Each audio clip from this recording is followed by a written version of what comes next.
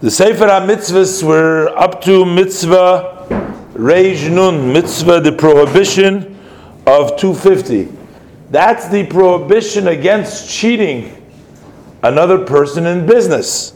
We are warned not to either overcharge or underpay when we're doing business at the time of buying or selling.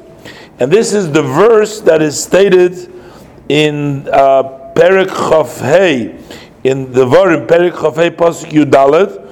It says, "V'chisim kiru mimkar la'misecha oikona miyad misecha al toinu ishes achiv."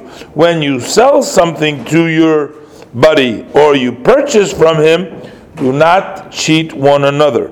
In this Sifra it says, what does it mean? Al toinu ishes achiv, don't cheat a man his brother. This is talking about cheating somebody else monetarily by overcharging him. The details of these laws are articulated in the 4th chapter of Tractate Baba Metzia.